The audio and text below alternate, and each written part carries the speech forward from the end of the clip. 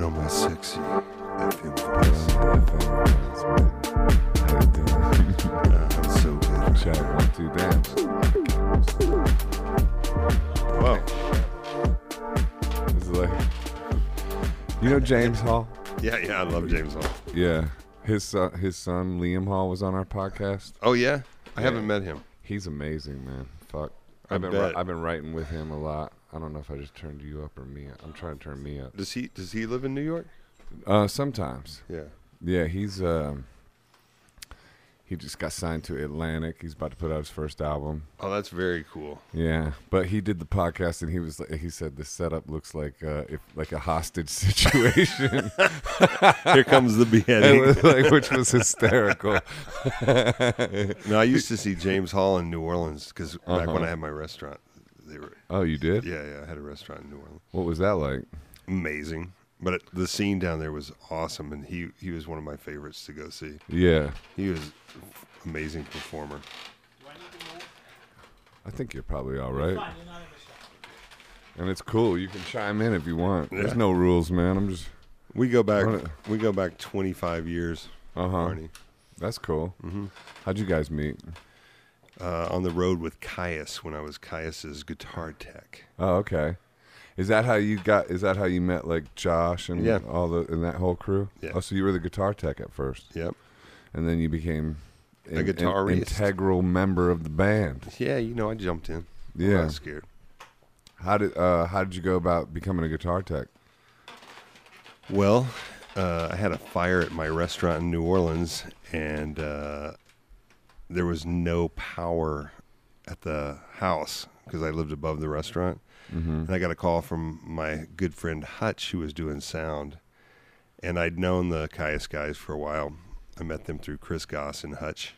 Mm-hmm. And they needed a guitar tech for Europe, and I'd never been. So I went, and cool. I met Arnie and a bunch of other awesome Amsterdamians. Yeah, they're real cool. They got bikes all over the place and weed. Back when no one else had weed, y'all were the first. Yeah. Remember that was like the biggest deal going to Amsterdam, being like, I can smoke weed. This is crazy. I was always scared to go in coffee shops, even though it was legal. I always felt like I was doing something criminal. Yeah. And they're like, no, dude, You're allowed. You're allowed. I know, it's weird. It's still illegal in New York. Like, it's still a seedy thing. Like, the last time, actually, I quit weed, and I was like, was working actually with Liam a lot. That's James Hall's son. Yep. In L.A., and I kept, like, going into the legal weed stores, which are, like, Mac stores. They got the marketing down. Oh, yeah. So good. It's like, oh, and you can buy just the fancy one joint, and then it's like, oh, I'm not really going into kind of like messing around with smoking cigarettes again. Not that we got to edit that out now. No, we don't. I'm just kidding. But just like, it's like you can so good. You can get away with like one or something like that. But then I went back to New York, and I like ordered up some weed. Some kid gave me like a card, and he had packages of weed and everything. Then I ended up ordering weed from him, and met him on the street, and I'm buying weed on the street, and then he goes, hey, man, I got a bunch of cocaine, too, if you want that. Suddenly, I'm in a situation where, like, for me, I was just, like, a month ago just buying, like, weed out of a Mac store in L.A., which was, like, perfectly legal. Suddenly, I'm, like, probably with a minor who's got, like, fucking bags of cocaine. I'm like, I'm done. I'm done with weed. Like, there's, like, nothing in my life is going to get me into trouble right now the way I'm behaving. But, like, this... Yeah. This could actually be like a fuck up. All of a sudden, a cop runs by. All of a sudden, you know what I mean? I was like, I'm done. Anyway. Yeah, they're weed superstores out here. Yeah, I walked in when they first became legal, and I went to one in Venice, and it felt like it was 2 stories high. It probably wasn't, but yeah, it was like weed, Coca-Cola, weed lollipops, yeah, weed, edibles. I can't do that. It gets me way too high. It gets me too paranoid now. I get the fear. Like doing a podcast, forget it. Like the whole first like few episodes, I would say every time like at the end of one, I'd be like, okay, I just said something that's going to end my whatever career, whatever this is. I thought drugs made your career, not yours in particular, but yeah. No, they probably helped mine career. For a second, and then before they like put it into the dirt for more than 5 minutes, Drugs always fucked me up a little too much. I enjoyed them occasionally, but I never got too deep. Yeah. Did you ever, like, except for what do you think about psychedelics? I still do psychedelics occasionally. Yeah. Not very often, but occasionally. Microdosing, any of that? A little bit here and there. I do that a little bit here and there. Don't tell my sober friends that. I still consider that sobriety. Yeah, I think it's a different thing. It's a different thing. If you're not tripping, I mean, even if you did trip hard here and there, it's medicinal. But the desert and psychedelics seem to go together like white on rice, man. That is indeed the case. Yeah, almost everybody who comes here. Yeah, we are with Dave catching the mysterious, the famous, the miraculous. Even I don't think I'm famous, but I'm definitely alive. You're famous to the people who know you. Yeah, there you go. I'll take that. Yeah, but so you must get like people coming with like pockets full of mushrooms every time they come here. That or asking if I have any. Right. And yeah. So, yeah, is there I'm not asking, but it's suddenly turning into that. Is there a guy down the street? No. I'm sure there's someone around here that must have. I'm good. Yeah, I don't take them very often anymore, but occasionally it's not a bad thing with the right people. Right. Or like the microdosing thing is cool because it's just kind of like a better version of an antidepressant, I find. I had a band in recently who I won't name, but right. they were kind of midly dosing for the entire time. Yeah. And they did some really great work. They weren't like going super crazy, but they were definitely more than micro-dosing.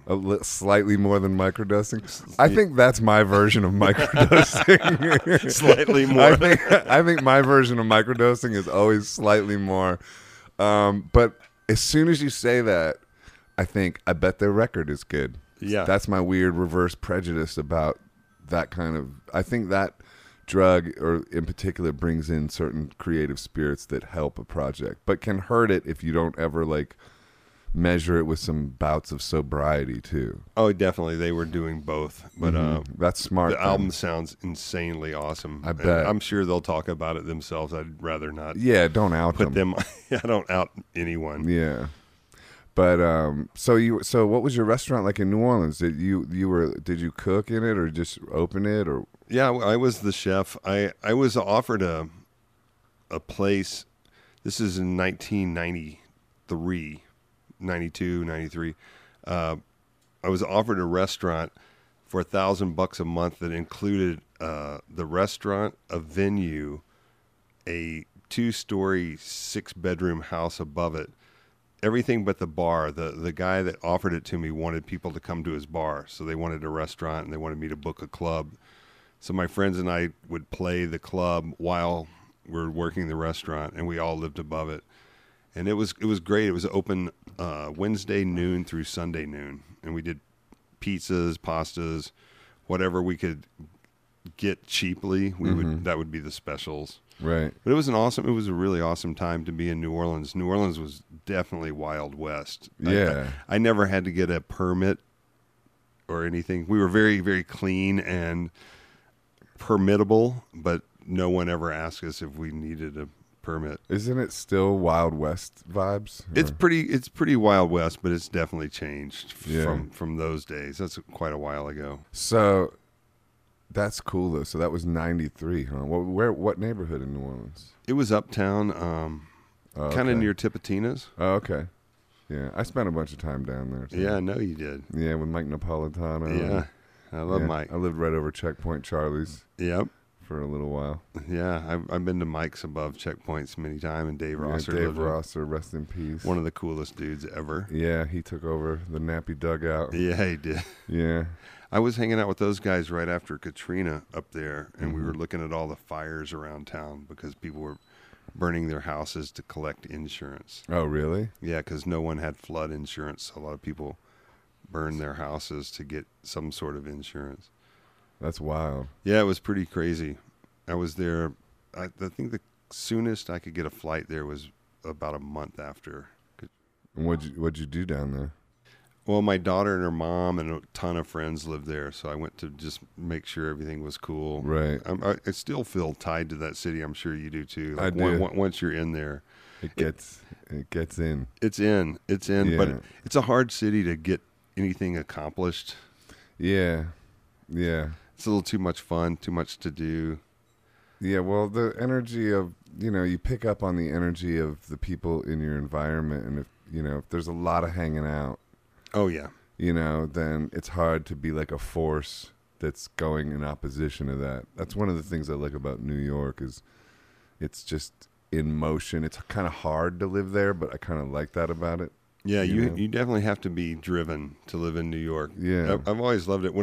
I'm from Memphis, in the early '80s, people I really admired, like Alex Chilton and a few friends, moved to New York, and it scared the shit out of me. I mean, Right. their stories of, how gnarly New York was with junkies and crumbling buildings and the way that New York was in the early '80s. Yeah. And so we ended up going to L.A., and that was a whole different scene Right. than New York there. It was hippies and sun and sand. Yeah.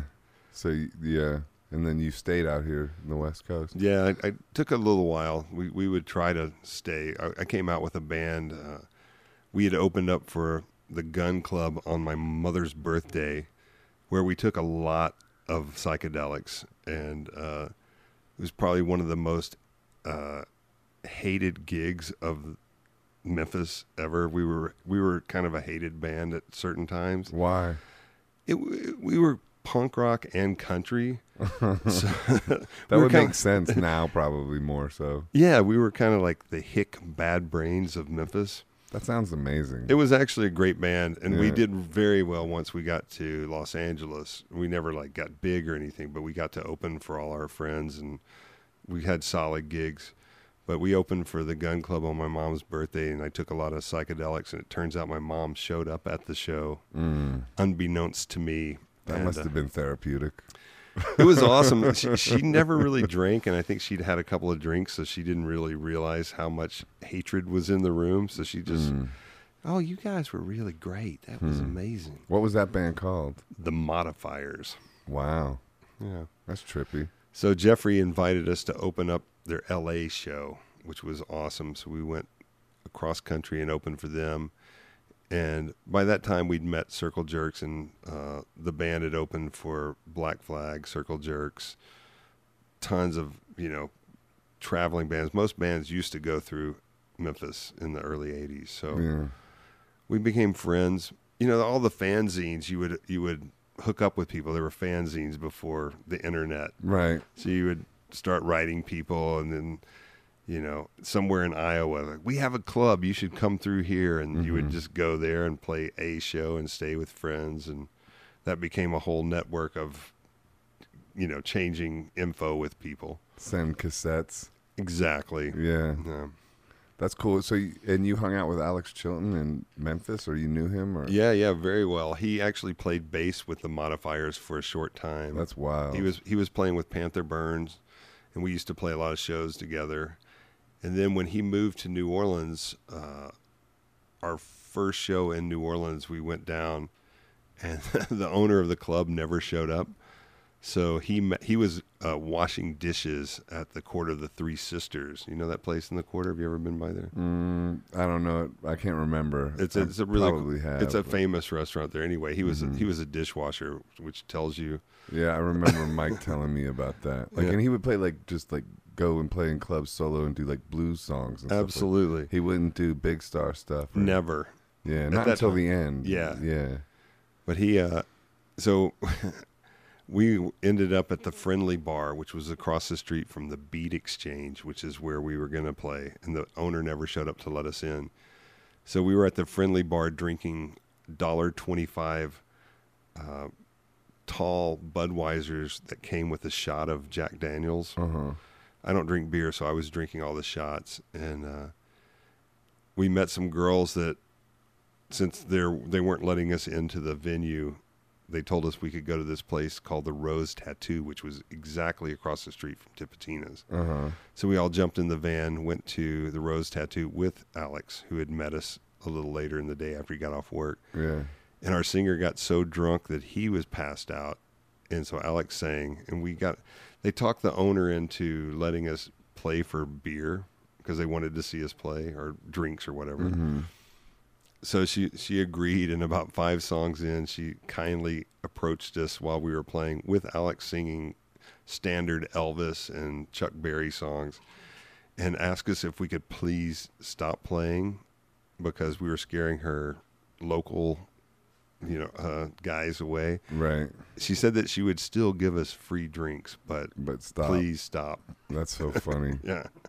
That's why. Was he like upset about like the fact that he was being a dishwasher and all that stuff like that? Not at all. He was cool with it. It was kind of weird because he was so famous when he was like 16. Yeah, he had the big hit then. Huge. Yeah. They had the box tops. The box tops. He had like 3 or 4 giant hits that are still on the radio today. Yeah. And then Big Star really didn't do. I mean, they were amazing albums, but they didn't do anything. So at the time, he'd already not been famous for a while, and he was like moving on, thinking like that he wasn't going to become like what it became. No.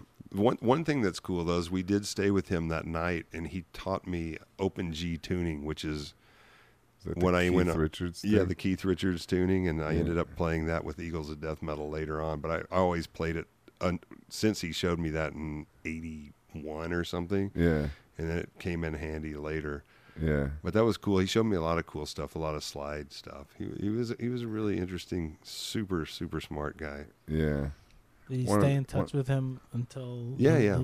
We were friends. I used to go see him play when he would play out in L.A. When we were living here. We'd all go out and hang out with him. And then when I moved back to New Orleans to start the restaurant, we were hanging out quite a bit. Not all the time, but we'd go see him play and hang out a little bit. So how'd the restaurant end? Well, I was taking a date to see Ike Turner play at House of Blues, and there was a gas leak which caused a bit of a fire. And it wasn't a huge bad fire, but it it ruined the electrical system of a building that was built in 1894. So it hadn't been redone since the late 20s or early 30s. So it caused a bit of damage. The strange thing was when it caught on fire, there were 2 fire departments playing across the street, playing softball across the street. So they came to help us. But every single one of the 5 fire extinguishers that were there didn't work. They were all empty. I grabbed one and it was empty, and I grabbed another and it was empty, and my friend grabbed another and it was empty. And it didn't do that much damage, but it was a very interesting evening, to say the least. And that was the end of the restaurant. That was the end of the restaurant. And then, so how long after that were you like, okay, I'm going to L.A.? Probably like 3 months later. Well, 3 months later, I got the call to go to Europe. And so I ended up going to Europe with Caius on a tour.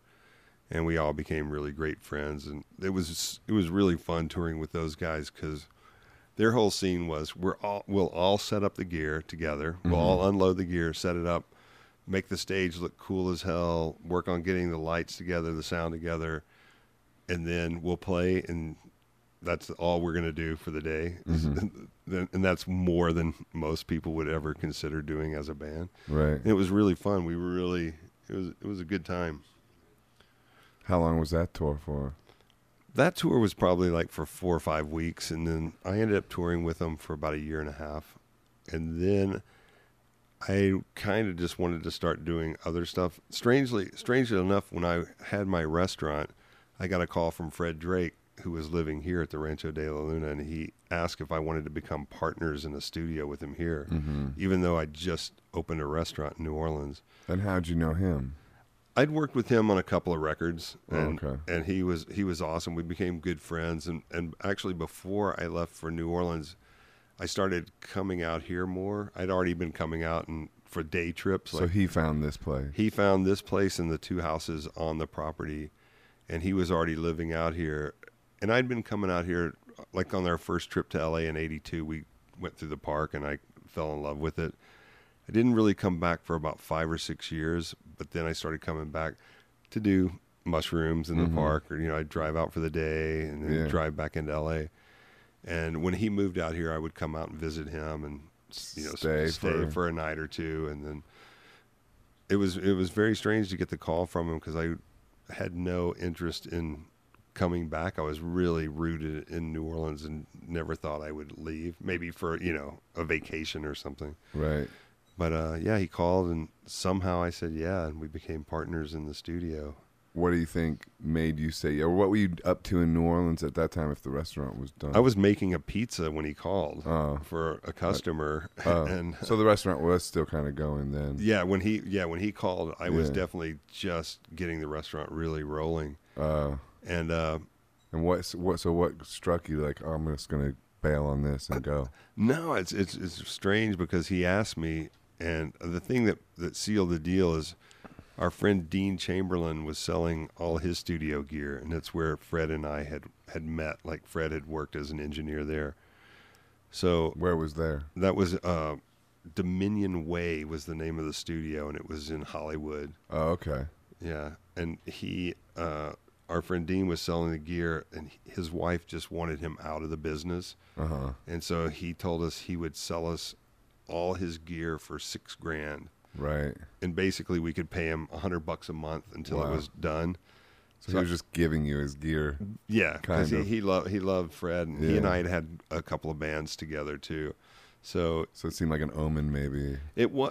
Plus, Fred said we can just pay him like $100 a month. He's not really hurting for the cash. He just wants the gear to go somewhere cool. Yeah. So I just sent Fred a check for $3,000, figuring like, well, I'll get out there at some point and we'll do something. But then it turns out 9 months later, I didn't have a restaurant, and I was going back and forth between L.A. and New Orleans. Okay, so it was a double omen. It was that, and then the fire, and then it was like, okay, yeah, it's like it was like the universe sort of deciding for you in a way, like exactly pushing you in that way, telling you you're in the wrong spot. Yeah, it did.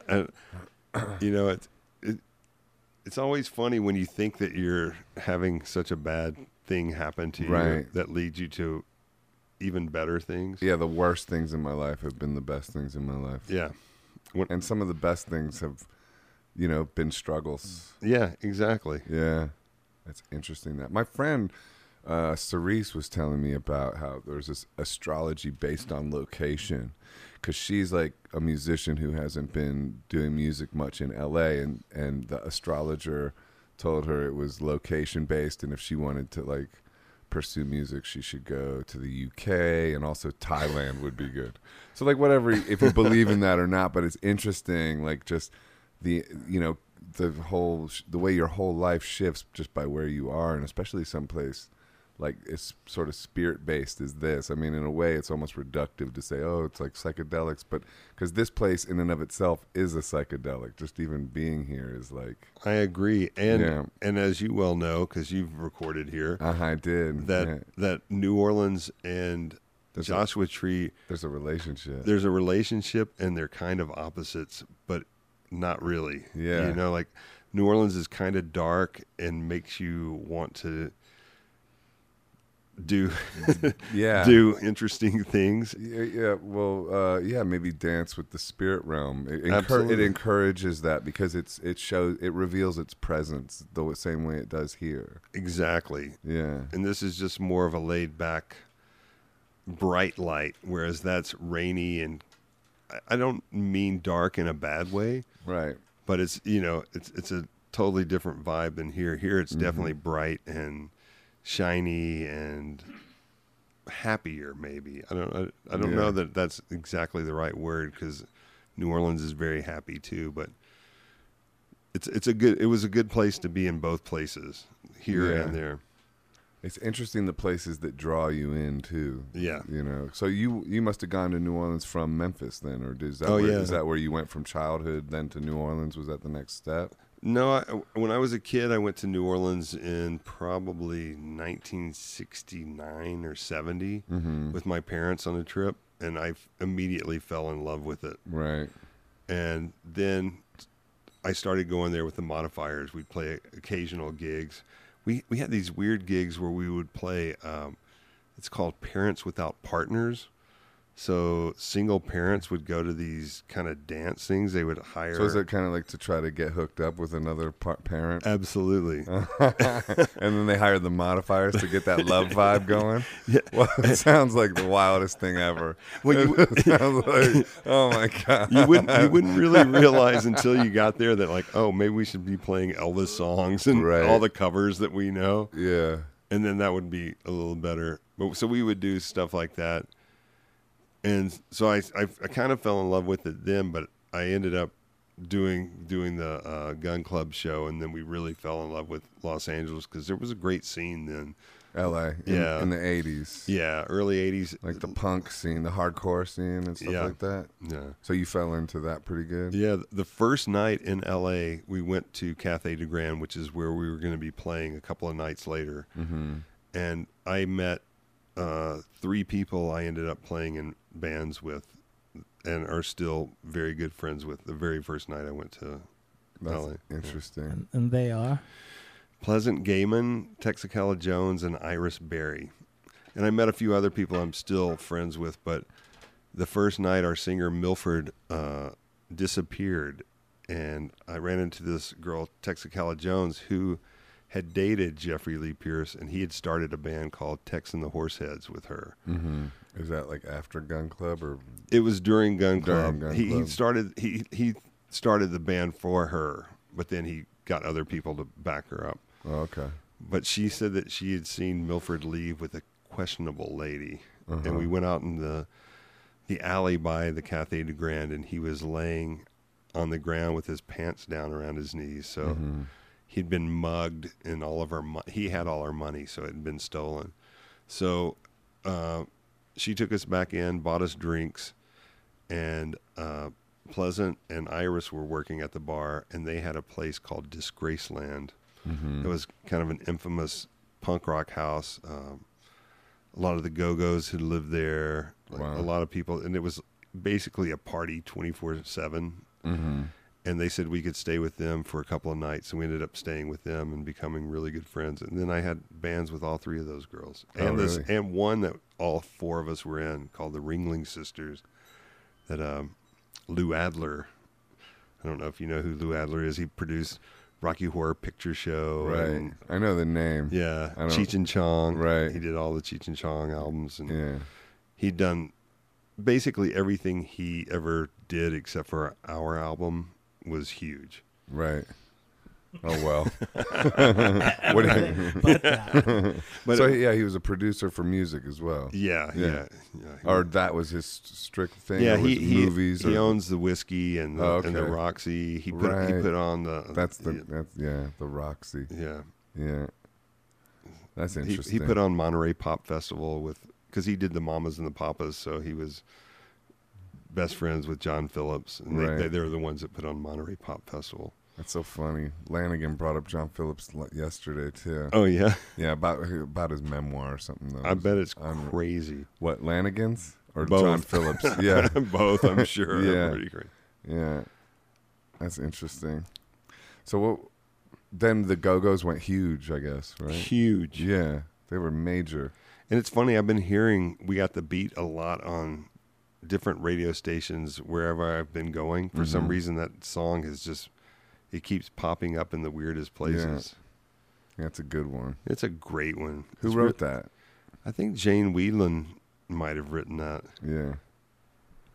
When you were in LA in the whiskey in the 80s, was the punk rock scene big then in LA? Oh, yeah, definitely. And then And the beginning of like hair metal and stuff. yeah, that was my next question. The whole Guns era on the strip in LA and Motley Crue. Were you around for all that? And how did Poison. that affect you guys? It didn't really affect us that much. Everybody kind of had that look, kind of like gothy. You know, we all were wearing leather pants and black T-shirts and Mhm. cowboy boots. And I never got into the hairspray myself, but Yeah. everybody did. Did you have big hair at all, or like long hair? I had long hair, but I didn't Yeah. I never did the big hair Never thing. poofed it out. No No. products. You know, it just seemed to be pain in the ass to do Yeah. that.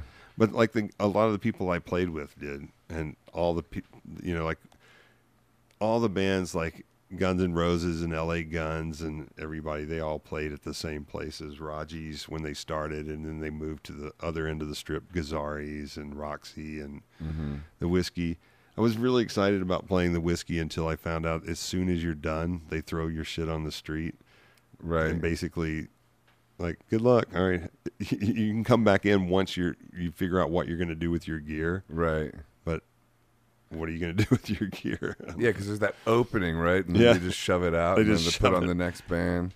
It's like you're on Sunset Boulevard with all your gear and a million people walking by. Yeah. It was a very strange experience. Was it pay to play too, right? Not for us. I mean, not around the time that we started playing there. I never did the pay to play, but I did work as a stage manager for Viper Room for a while, Oh yeah. and I saw a lot of people paying the promoters before they played, and it was very sad because kids would give a promoter maybe like $300 or $400 before they played to like 4 of their friends. Right. When that $400 could have gone to a rehearsal spot with a keg of beer and 100 of their friends. Yeah. But people just think that if they play the Viper Room, or at least they thought, I guess, Yeah. if they played that would give them a little bit of... It's so funny chasing the rock and roll dream. It is. It's kind of tragic. I'm still chasing it, I guess. I am too. Yeah. It's also tragic not to chase it. It is, I mean, you got to really... I think a lot of people, people were like, oh, you're really lucky, and you're always getting to tour and do this and that. And it's like, well, I'm available. Right. That's why I get to tour, because I've made myself available because that's what I want to do. Right. I want to do it. Yeah. And a lot of people aren't, they're like, well, I'd love to go to Europe, but I've got this gig and Yeah. I'm working at this restaurant or whatever. Yeah. Or my wife won't let me. Yeah. That's That the other one. happened. Yeah. Looking at me. Guilty. Ehud almost couldn't come to L.A., Uh-oh. Oh, I'm here. but he's here. Yeah. I'm pushing. glad you are. It's been a while since I've Thank seen you. you. Yeah. Last time I saw you was with Eagles at St. Vitus in Yep. Brooklyn. And I know you were filming. Yeah. And I think Matt Jenkins was the bass player on that gig. McJunkins. McJunkins. Yeah. Yeah. And the guy who's with him in Beta Machine was the drummer. Yeah, Jeff Friedel. Does the lineup on Eagles change often? Yeah, they've been changing quite a bit. It's funny with that show. I don't know if you remember, I was yelling at the lighting guy. Yeah. Because you were filming it. And he went dark. He went dark. Shut the lights off. It was so dark, I couldn't see what I was doing. Yeah. And Dave he was like, turn the lights up. And he well, wouldn't I was do it. like, Mr. Lighting Guy, could you please turn the lights up? And then the second song, Mr. Lighting Guy, could you please turn the lights up? It's funny The third song, you like, remember that. dude, can you fucking turn the fucking lights up. I'm like, I can't see anything up here. And they're filming it. But he never turned the lights No, on. he was difficult. Yeah. He's being artistic. He was super nice at the end of the night too. He's like, "Man, I hope we can work together again." I was like, "I don't think we're gonna be doing that." How did it come about that you started playing with them? I got a call from Josh Homme that he said they were looking for someone to do a couple of tours, Right. and again, I was available. And Right. luckily, I played that tuning a lot. So, because Jesse only plays in open G tuning, Is that right? every song. Every is in- song's written in that. yeah. I have a hard time with that tuning, and basically, like, I love that tuning, but I always end up playing, for one, I play the Keith Richards riff. Absolutely. I make a Keith Richards-esque riff always. And sometimes you can do cool finger picking stuff with that, too. It's really cool for that. Great for that, too. But then I have a hard time, like, I guess knowing the different chords when I'm in that mode, or, like, how to make something minor to major, all that. Like, I need to really, like, I guess practice that tuning. It's not the easiest to play solos that have been played in a standard tuning. Right. Like, Josh is a really good guitar player, and a lot of those songs are played in standard tuning, and then you have to learn Oh, okay. a solo in a weird... Yeah, the fingering then is Yeah. all bizarre. You're kind of probably. all over the place. Yeah. And you record, so are you like a full-on member of that band or just a No, touring member? Or No, like- I was just a touring member. I stopped touring with them about a year ago because I got so busy at the studio, and I have a Yeah. couple other bands, and my friend Bingo and I launched a mezcal company, Rancho de la Luna Mezcal. right. So that started taking up a lot of time, and we weren't touring for a while. They took about a year off, and Right. they just started touring again. But at this point, I was just too busy Yeah. to do it. Yeah. So how did the Mezcal company come about? We were kind of joking around. My friend Bingo, he was saying we should have a tequila because everyone brings tequila out here, and Hutch had built a Patron tree with all the empty bottles Right. because everyone that came out Once was like, yeah, psychedelics or tequila. exactly. Yeah. So it became this kind of joke. And then a friend of mine came over very, very quickly after that was brought up. And he was with a friend that asked if we'd ever thought about mezcal because she knew some people that wanted to have partners in the States. So Right. the next thing you know, we're making mezcal. Is it like the brand, like you're actually making it, or how do you go about it? Or Our is it more of partners a are- branding thing? Yeah, or- we found a really cool family that makes the best mezcal, and we became partners, and Oh, okay. we threw our name on it, and it's really, really good. I know you don't drink anymore. I don't drink a whole lot anymore, Right. but I do enjoy the mezcal a lot. It's very, very mellow. It's not Right. like getting really shit faced or anything. You know, it's just kind of a mellow. I do it. I sip on it. What's the difference between mezcal and tequila? The region is grown. That's it, Yeah. really. It's not the strength or the No. quality or anything. It's a different kind of What? Smoke? yeah. It's agave that's pit smoked. You know, Mhm. like and then once it's smoked, it's ground down, and then that's distilled, and that's what mezcal is. That's why it's got a bit of a smoky flavor. Oh, okay. That's cool. Yeah, And what's that called again? mezcal, No, your mezcal. Rancho de la Luna mezcal. Rancho de la Luna mezcal. Okay. That's Hmm. cool. Yeah. What's the packaging look like? I think there's a bottle laying around somewhere. I'd love to see it. Yeah, I don't know where. Do they sell it in all the local bars in town? They do in a few. Pappy and Harriet's has it. Gotti's has it, but not every place.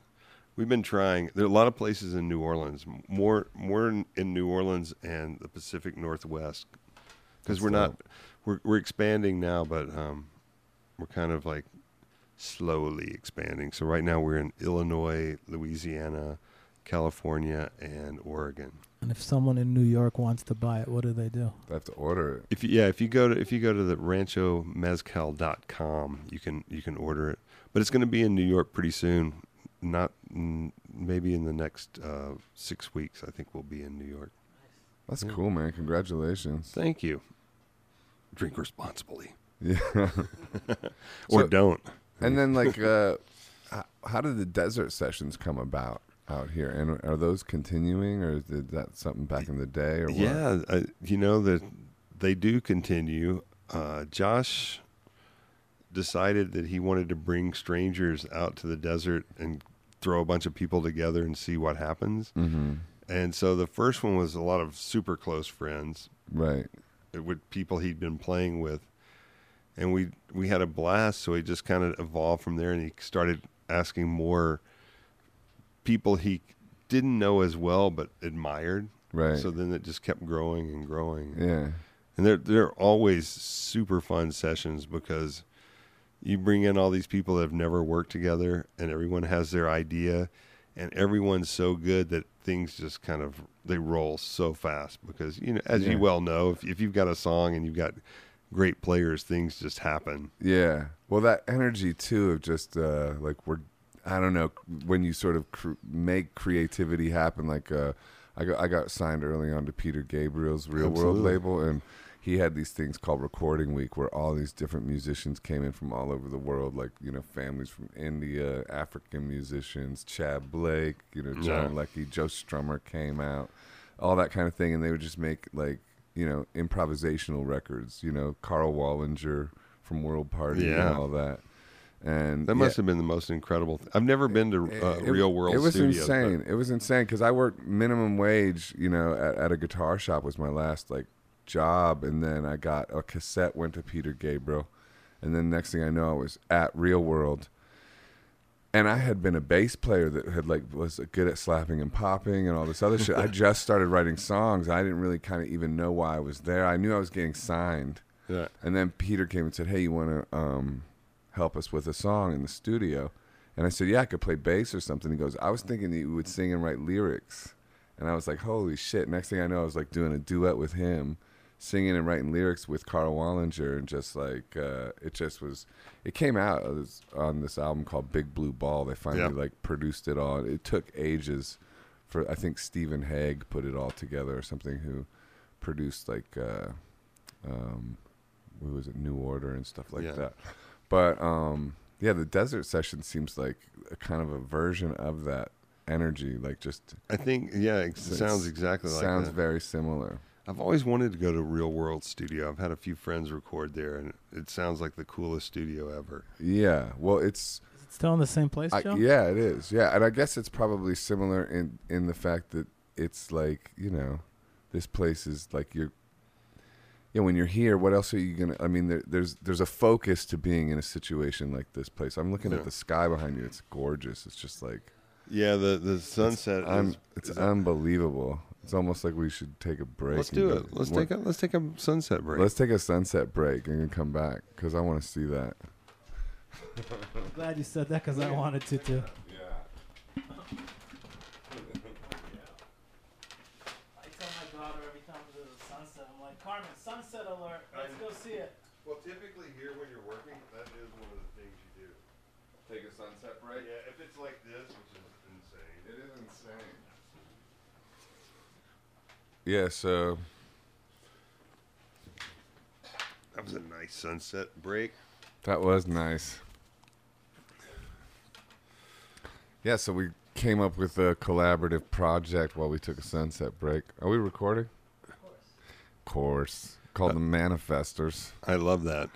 We might make a project called the Manifestors. It's going to be very positive. Yeah, we're going to just write about how people love us and we're getting rich. You know what I was thinking about, too, is like, I feel like the hip-hop community's already, like, really locked into that. Because if you think about how many songs they have that is based about, like, how much money they're rolling with, all the fashion they have and everything, and they do end up manifesting all that kind of, I guess it's called drip or, like, all that abundance. Like, I feel like there's, like, some serious wisdom in that. I never thought about it, but you are absolutely correct. Yeah, because we were just outside talking about like people who have manifested some negative consequences by various names and stuff like that and things like that. But like, yeah, you got to be careful with that kind of stuff. Yeah, you do. Yeah, because words are powerful. They are, and it's easy to be negative in certain times. Yeah, I work on my state of mind every day. That's like a big priority. Yeah, I admire that about you. Thank you. Your health and your art and your positivity.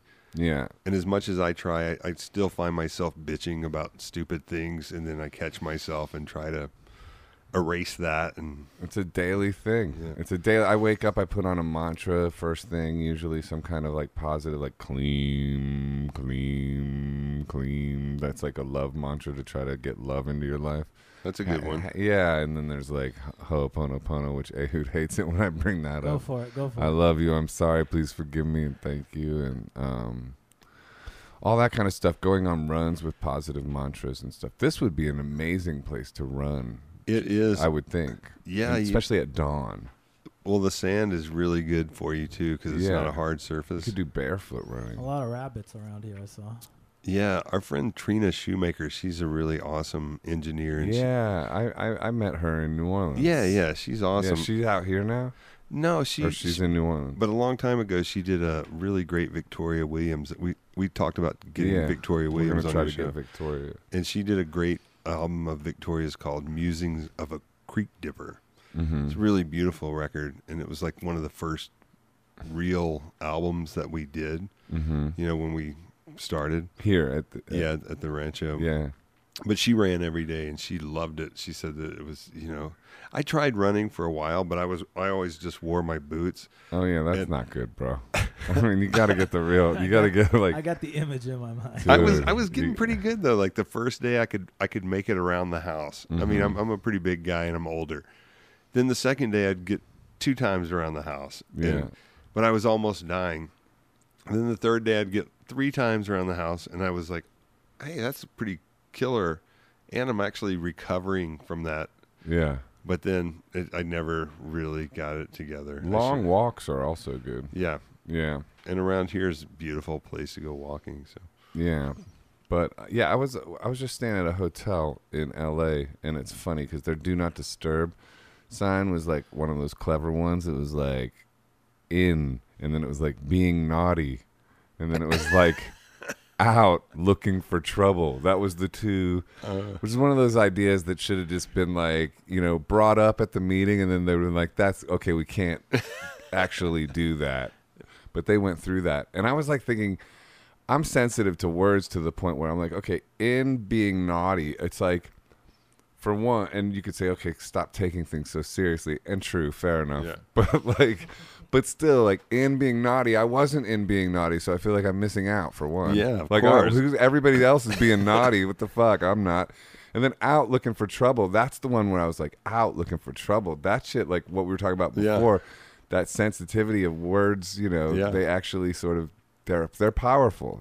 First came the word, apparently. I don't know. Have you ever read that book, The Secret Messages in Water?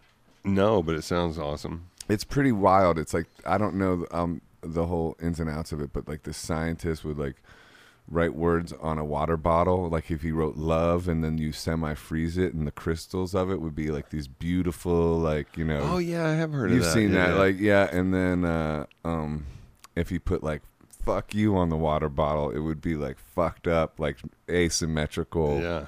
So yeah, I tattooed a bunch of good words on me. I feel like we're like mostly water, so yeah, I think that might have helped. I hope so. I hope so too. It seems like you're happy and healthy. I'm going for it. Yeah. I'm trying. That's the new punk rock. Yeah, I think. I've always been striving for health and happiness. Yeah. Well, and also like I've noticed like some people who are really creative with music have a real creative streak in putting together environments. Like Greg Dooley's really good at it. We were just at Mark Lanigan's house, and it was amazing. Yeah. And then of course this place is incredible. Thank you. What do you think? Like how do you get your skills at putting together environments, or did this just come together over years? Well, it started with Fred, and also thrift stores and swap meets were a lot better. Right. 25 years ago. Right. And you could find you can still like that thing, for instance. Oh yeah, that was a birthday gift for Fred. That's beautiful. The funny thing is we bought that thinking it was this antique, and then after we bought it for him the next day from this antique store, they had another one. That's great. But he did love it because he was a cowboy, and it fits him really well. Yeah. But it is kind of strange how. Yeah. And the Kiss hat too. Were you into Kiss? Oh yeah, totally. Which one do you identify with? I was an Ace guy Ace? myself. Embarrassingly, I'm a Gene guy. Yeah. I hate it, but it's true. Well, I still write like Gene Simmons. I mean, yeah, that song. Yeah, this is the best. They're great. I still think they wrote great rock and roll songs. Gene Simmons? Yeah. Yeah, I mean. But I mean, like on the note from Kiss Alive 1, I always write my lettering looks like the Kiss Alive. Oh, I see what you're saying. Yeah. Yeah, and I wish I could write like Pen Pals or something. I still write Gene every day. Oh, Gene, I miss you. Like. Yeah.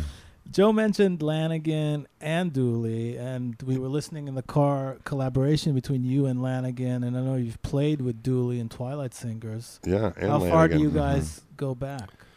I met Greg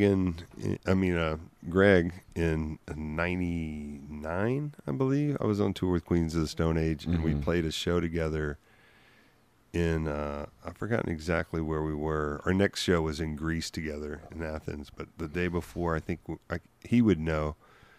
It was a festival somewhere. But that's funny because, I don't want to step on names while I'm dropping them, but Dave Grohl had was friends with both of us, and he told me I needed to hang out with Greg and vice versa. Oh, really?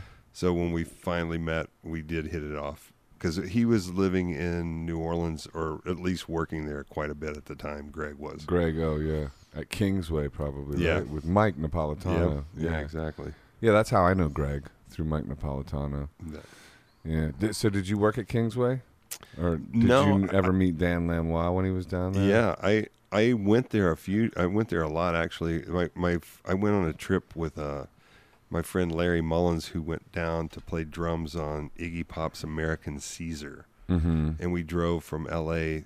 to New Orleans, and I stayed there for like a night or two before the band got in. We got in early, and they let us stay there. And I was there for just a little bit of the recording, not much. Like they would let me pop in occasionally. I didn't realize Iggy made that record there. I don't think. Yeah. That's cool. Did you meet him? Oh, yeah. You know him? Oh yeah, he's Yeah. worked here before. Yeah, he did his last record here. Oh wow, that's wild. Did But- you work on that? I was here. I didn't really work on it or play Yeah. on it. But yeah, I mean, I met him a lot because Larry was playing drums with him. So Yeah. we hung out quite a bit at some of the shows because I would go to a lot of the shows. I'm a huge, I mean, listening to the Stooges since I was a kid. Yeah, me too. They're like the best. The best. Those I mean, what's your favorite? Raw Power is still my favorite. Really? Just 'cause this was the first one. I mean, I know everybody says Funhouse or the Funhouse, first yeah. one. But there's something about Raw Power, even though that's not the Stooges. Right. You know, it is. Arnie just bought the first edition of it. He's waiting for it to arrive right now. Yeah, but then they remixed it too. And they put bass on it Yeah. or whatever. They turned the bass up. Yeah. It wasn't as good. Everybody complains about that. No, Because it had that great energy with like, even though there was bass on it, without the bass, it has that energy. oh Like, man, the energy's crazy. I mean, I'll Yeah. never forget the first. I was at my friend Randy Murley's house, Yeah, and he put it on, and it blew my mind. yeah. And it still is exciting today as it was the first time I heard it. What's the first one called? The first one's just Just the Stooges. Yeah. That's the one John Cale produced, Yeah. and it has that like crazy mantra jam. Like Yeah. the second song is like Om Shanti. It's not that, but Yeah. yeah. And it goes on for so long. It's Yeah. wild. Oh yeah, yeah. That's cool. But yeah, going down to being in New Orleans, it's a funny story. But one night when they were recording, I stopped by and they decided they wanted to go out to eat. So we went to eat on Decatur Street, and then they wanted to go have a drink before going back to the Kingsway. So we Right. went to the Blacksmith Bar, Uh-huh. Jean Lafitte's Blacksmith Bar. It's the oldest Right. bar in the United States. Uh-huh. And we were the only people in there. The band, Iggy, Malcolm was engineering, and maybe one other person. But we were sitting around the piano. There's a piano in the back of it. Mm-hmm. And I just remember there was a couple, guy playing piano and a girl. And she had, even though we were the only people there and at the piano, she had a microphone. And she had a tiny little Vox amp. And she played a song, and she was like, "Hey, you guys look like you're a band. Are you a band?" Y'all in a band or something? Yeah. And she holds out the mic, and Iggy's like, yeah, we're a band. Yeah, we're a band. And she goes, "Oh, what are you guys called?" He's like, "Well, I'm Iggy Pop, and this is my band." And she's like, "Oh, cool. Are you gigging around here?" Uh-huh. And he's like, "No, we're recording an album." She's like, "Oh, that's real exciting. Okay, I want to play you another song." And it was just She had no clue. still one of my favorite moments of my whole entire life. Yeah. It just was one of those moments. And of course, when he, I've seen him over the years a lot because we've played shows together with Eagles, have played festivals, and we've hung out and stuff. And I told him that story when we were hanging out. He's like, "Yeah, I don't remember that at all." I'm like, I didn't really expect you to remember, but that was Right. really one of the best nights of my life. Just That's funny. And your Iggy impression is pretty damn good. yeah, It's like the energy, like sort of that naive like energy or something. oh, It's he like, was so happy. Like, yeah. yeah. Probably like it's almost a method of putting people at ease because he's like an intimidating character. Yeah. So if he's like kind of that sort of lilt to, and probably just real Yeah. authentic enthusiasm for life. It was. obviously. The funny thing is Yeah. that the first night that Larry played with him, they played some weird party in San Francisco, and I just remember the very first thing he did is they started whatever song, and he ran out to the front of the stage, grabbed the mic stand, and threw it backwards as hard as he could without looking. And luckily, Larry saw it the last second and just moved his head, and the base of the microphone stand just went right where his head was. Yeah, that could kill somebody. It probably wouldn't have killed him, but it probably would have knocked him out for sure. Yeah. But it was just such a good thing. He was just playing drums. He's like, all right, I'm in now. So how much time do you spend in New Orleans nowadays? Like, are you there half the time or not? No. I go on for occasion. Yeah, I go there for Mardi Gras pretty much every year unless I'm on tour. Yeah. My friends have a band called Denola, and they just won best heavy metal and punk band, even though they're really neither. They're just a rock band, Right. a really good rock band, and they're really, really great friends of mine. The drummer and I have been playing together for almost 30 years. He's the one that got me. His name's Jimmy Ford, and he got me the restaurant. He's the one that told me about it. But they also have a band called Pink Slip, and this year will be their 20th year. They play in parades down there. So they play in like 4 or 5 parades. And when I have time, I go down and I sit in with them on their float. That's cool. Yeah, it's really, really cool. They're great people, and it's mostly cover songs, but we get to throw in our songs as well. Right. So we'll be playing. I wrote a song called "I Want to Die in New Orleans." Careful with that manifestation stuff, bro. Of course, you're gonna have to die somewhere, probably. But that's the thing. It's not I want to die right now in New Yeah. Orleans, but it's eventually when I do. I want to be there. Yeah. Why? Why? Yeah. I don't know. It's a fun city. Not out here though. Well, at the time, I wrote that song in like '92. So Yeah. at the time, yeah, I wanted to. I wasn't in a hurry, Right. but I thought that would be a good place to go. Celebratory Exactly. instead of this sort of I tranquil. just meant when I finally have to. Right. It seems like the place to do it.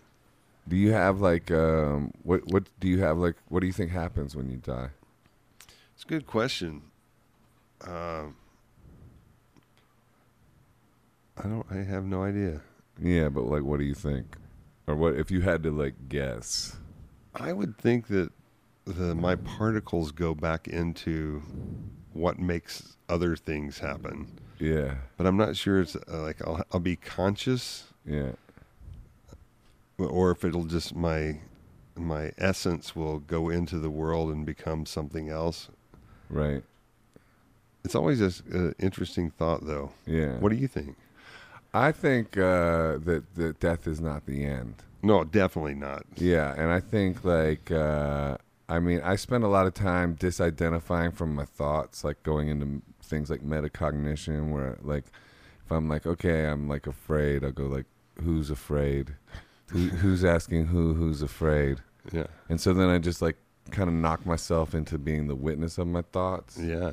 And then that's interesting. And I feel like the more time you spend is just that sort of overriding presence, witnessing everything, you realize, okay, you're not this limited being. Right.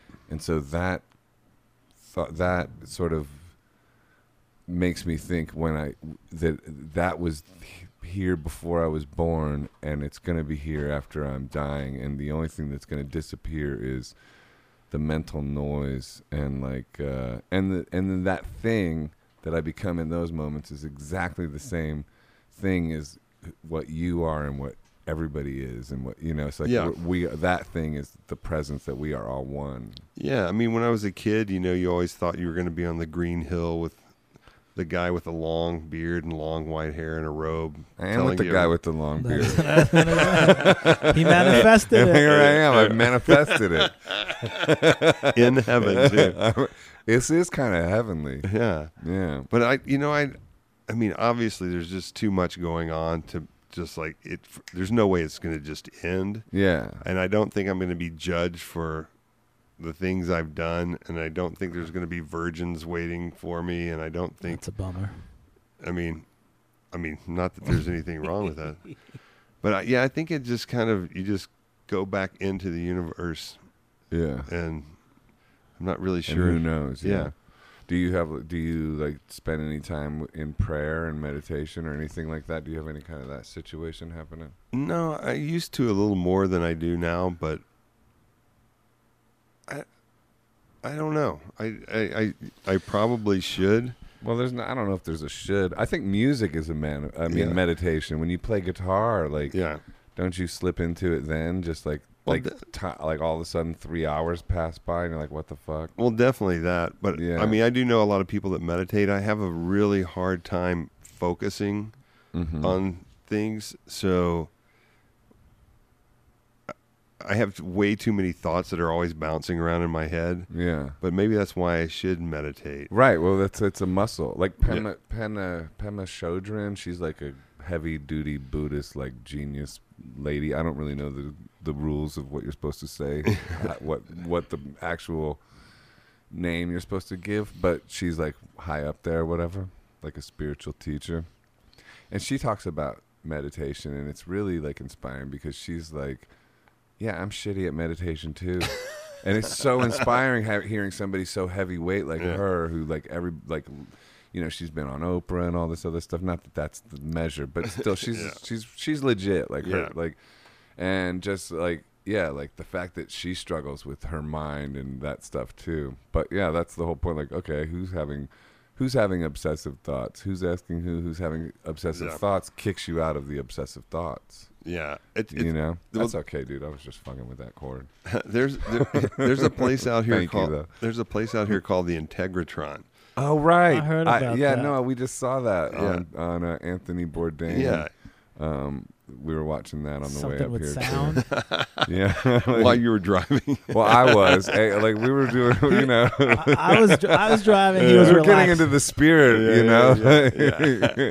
And so what is that thing? So a guy named George Van Tassel, he worked for Hughes Aircraft, and he said he was visited by Venusians, Right, and they taught him how to build this cellular rejuvenation. Are they thing. local?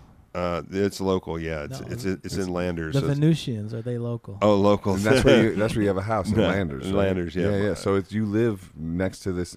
What's it called? Integratron. Integratron, yeah. I like that name, like integral. It's awesome. It's a dome. There's no nails in the whole place. It's only put together by wooden dowels. And That's he wild. was told that it would help rejuvenate your cells, not like a fountain of youth, but it would help heal. And so anyway, before he completed it, he kind of forgot what they told him, so it never was completed. I heard they killed him or something, or like it was like No, he died, but it wasn't like murder or anything. right, but it was mysterious. No, It was not so mysterious, except for the fact that like the FBI and CIA came and confiscated all of his writings that and everything. seems after. wild.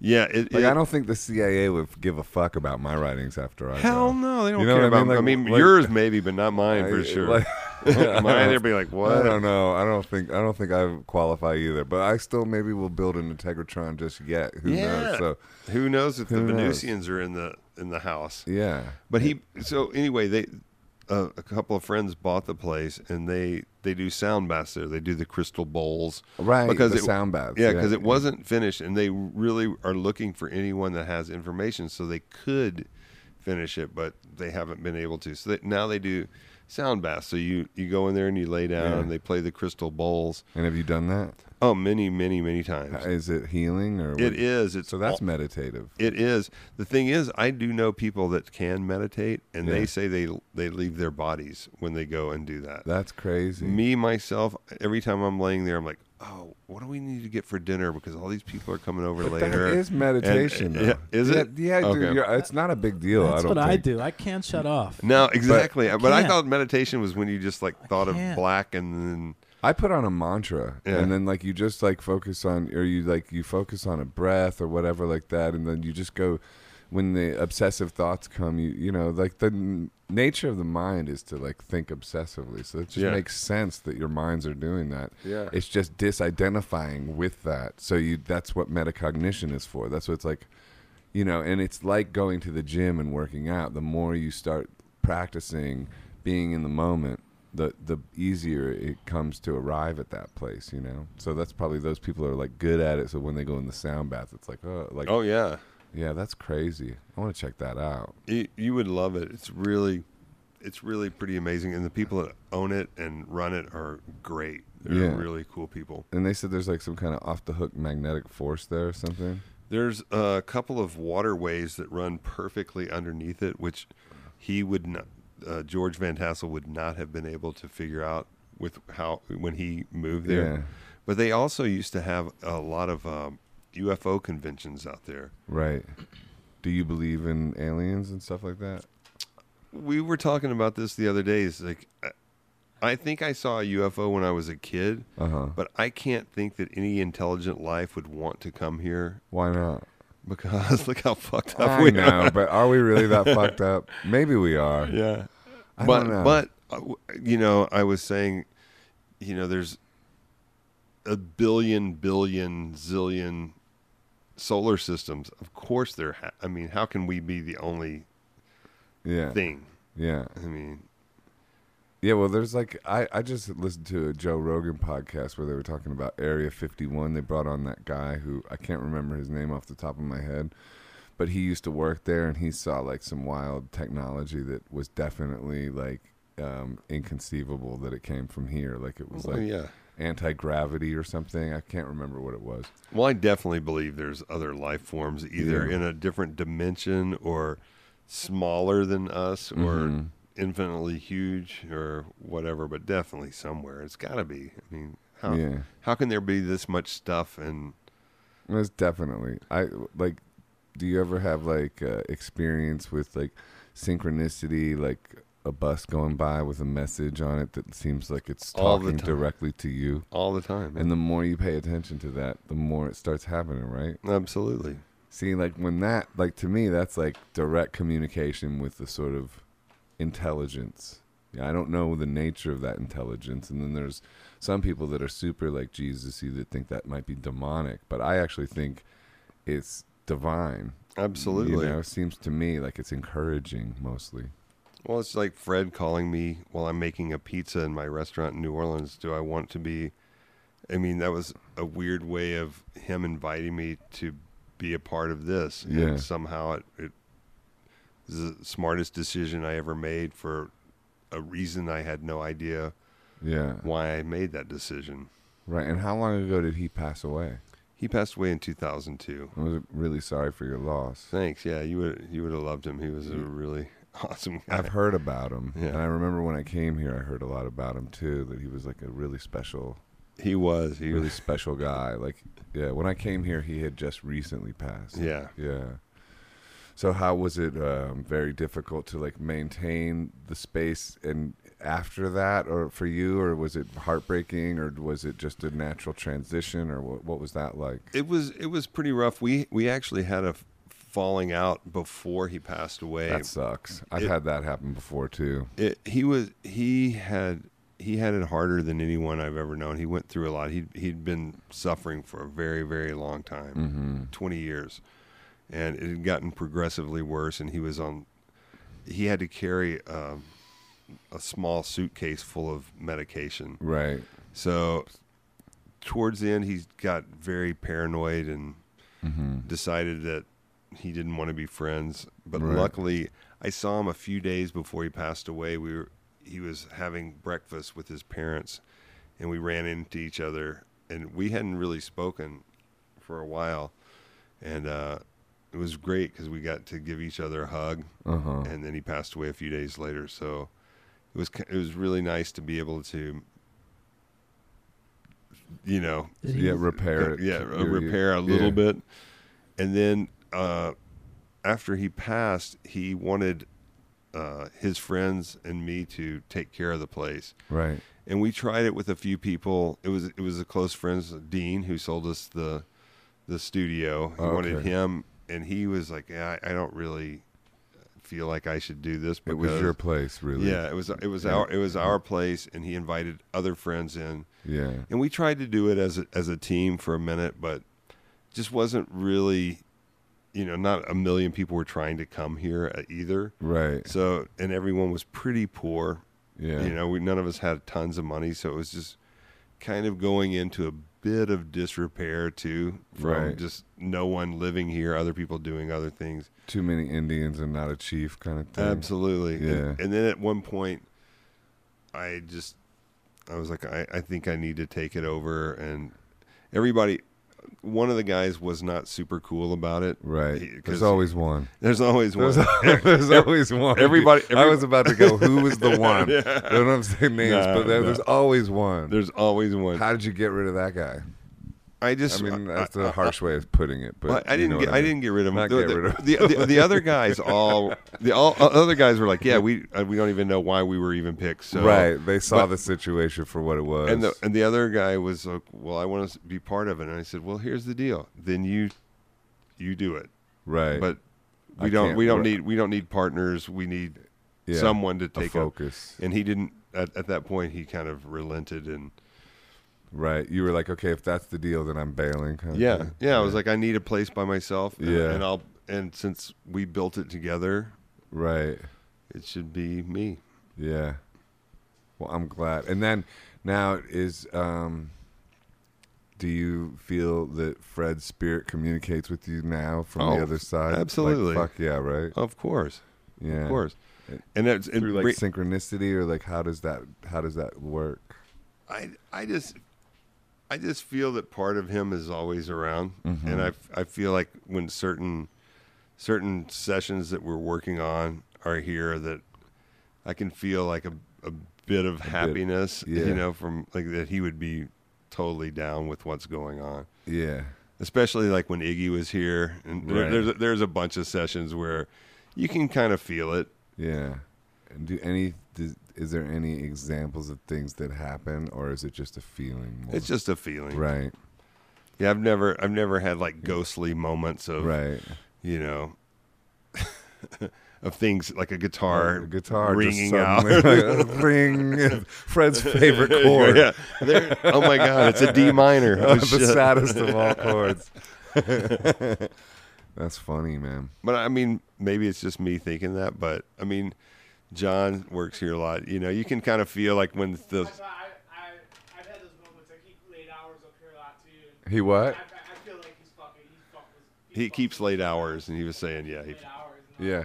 I would sit around here and I just fucking that, but definitely like the presence thing when there's Yeah. like, so good, you know, like flow or vibe in the studio. You Yeah.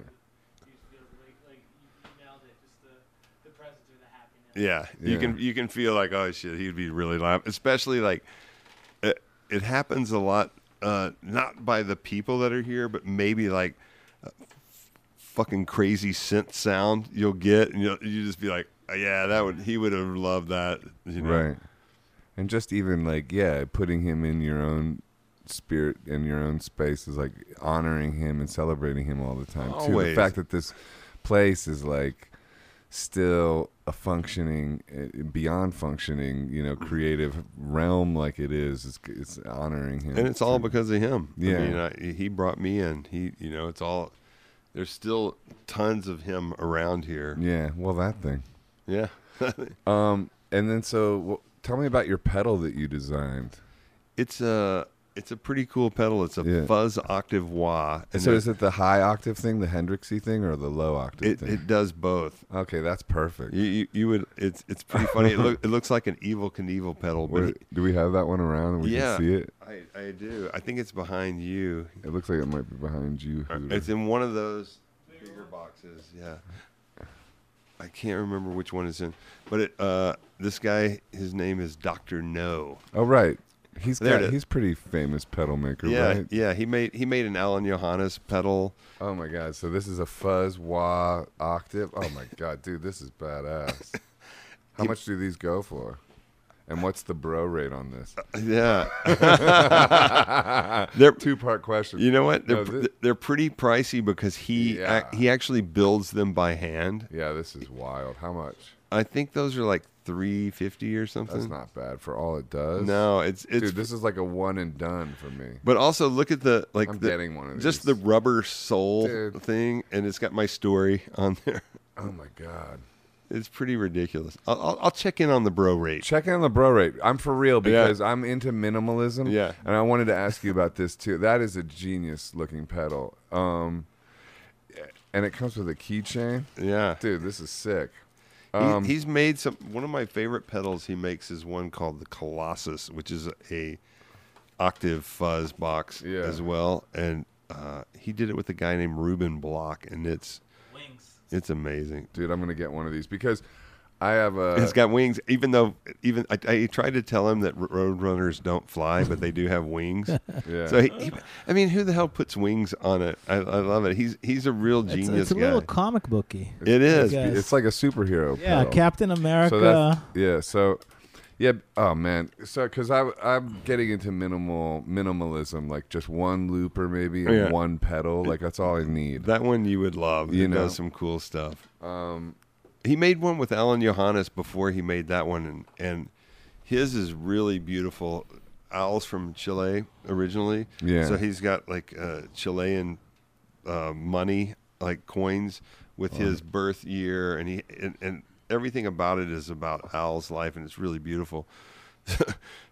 So when he said he does are they one-offs or are they like, no, that one's a commercial release? he does a limited number of whatever he does. Yeah. But he makes everything himself. So it's like, Oh, okay, so it's designed like you came up with the concept of... yeah, he asked me if I wanted to do a pedal, and he goes, what would you want? And I said, how about a fuzz octave wah, because I like all that. Yeah. And so he did that. So when you go on the road, do you usually take a very minimal pedal board, or have you ever had like the big fucking spaceship as well, or what's your deal with that? My pedal board is that one over there. So and then I'll take one of those for the side of it. So that's like a kind of a medium size. Yeah, I carry like a couple of delays. What kind of delays do you like? I like the right now I'm using the new Echoplex, the Jim Dunlop one. And I'm using the Dispatch Master by Earthquaker Devices because it's really good. Shout out to Akron, Ohio. Yeah, and then the Boss digital delay is always my favorite. Isn't that a killer one? Why is that one so kick-ass? I use that one too. Yeah, I'm not so much into the newer ones. I like the old ones that when you stop the pedal, it stops. And then they have the ones where you stop it, but it continues on until it dies. Yeah. And I'm not so down with that. Why not? Because if you fuck up, you can like stop it. Like, okay, that was cool. And sometimes, they even have one that has a tap tempo on that one too. That's a cool one. Yeah, but I don't have that one. I just have the regular, old school one. The Jim Dunlop has a tap tempo side piece thing that I have. What's your take on tap tempo? For it, against it? I don't use it a whole lot. Yeah. I just kind of set it, and it's close enough. Right.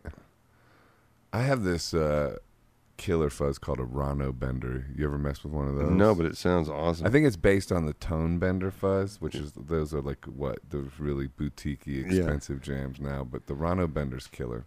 Is it a Rano like Mick Ronson? Yeah, exactly. All right. Yep. One of my favorites. Back to Mick Ronson. Yeah, we talked about him a lot with Keith today. He was like big fan of Mick Ronson. One of my very favorites. Yeah. Did you see the new Dylan documentary? I did. Yeah, what'd you think of that? I thought it was awesome. Yeah. His lyrics, like you forget. I mean, I remember like always kind of, we were talking about it today because I remember when I was a kid, people would try to get me into Dylan. And I like some of the stuff. Yeah. I really like a lot of the like early and then the mid stuff, like the Lanois stuff that they did, which is really cool. What about like Blonde on Blonde and Highway 61? Yeah, I love that. Yeah. But I remember like when what was the book that came out with all the lyrics? Biograph? Or no. What was it? Biograph was like a CD set or whatever. What was album the book? set. Anyway, it was the lyric book. Lyric book. I know he had that one called Tarantula. Yeah. That was like wild poetry book. Yeah. This one was just like a Chronicles, book of his. but you're talking about... Maybe so. Chronicles was his memoir. Yeah. But so you're talking about lyrics. Yeah, this was a book of his lyrics. And I was like, holy shit. But then I tend to watch some stuff with subtitles. And in that movie, when he's singing the lyrics, you're like, every line, which is 100 lines, is better than any line of almost anyone. Yeah, it's pretty unbelievable. Like you, just especially the Hurricane alone. That in the Hurricane, every line is a story. Yeah, every single line, and it's anyone would be lucky to have one line like that in a song that they've written. And I was talking with my friend. We were saying, like, certain people are just touched by magic, like heavily touched by magic. Yeah. And he's definitely one of those guys. Like, those lyrics blows you. Even if you don't like his music, if you don't appreciate lyrics that amazing, then you're missing something. You're missing out on something. Yeah. Did you? I liked "Time Out of Mind" a lot, which he made in New Orleans. Yeah, that's a great one. And that was like before that one. I remember he hadn't put out a record in so long, and it seemed like he might never put out another record. And then you heard tell of, oh no, he's been working on one, and this, that, and the other. And then it finally came out, and it was just mind blowing. Yeah, it was like, what the fuck? This is as good as anything else he's done. Yeah, it's like a new character though. And then he just started putting them out kind of at a clip.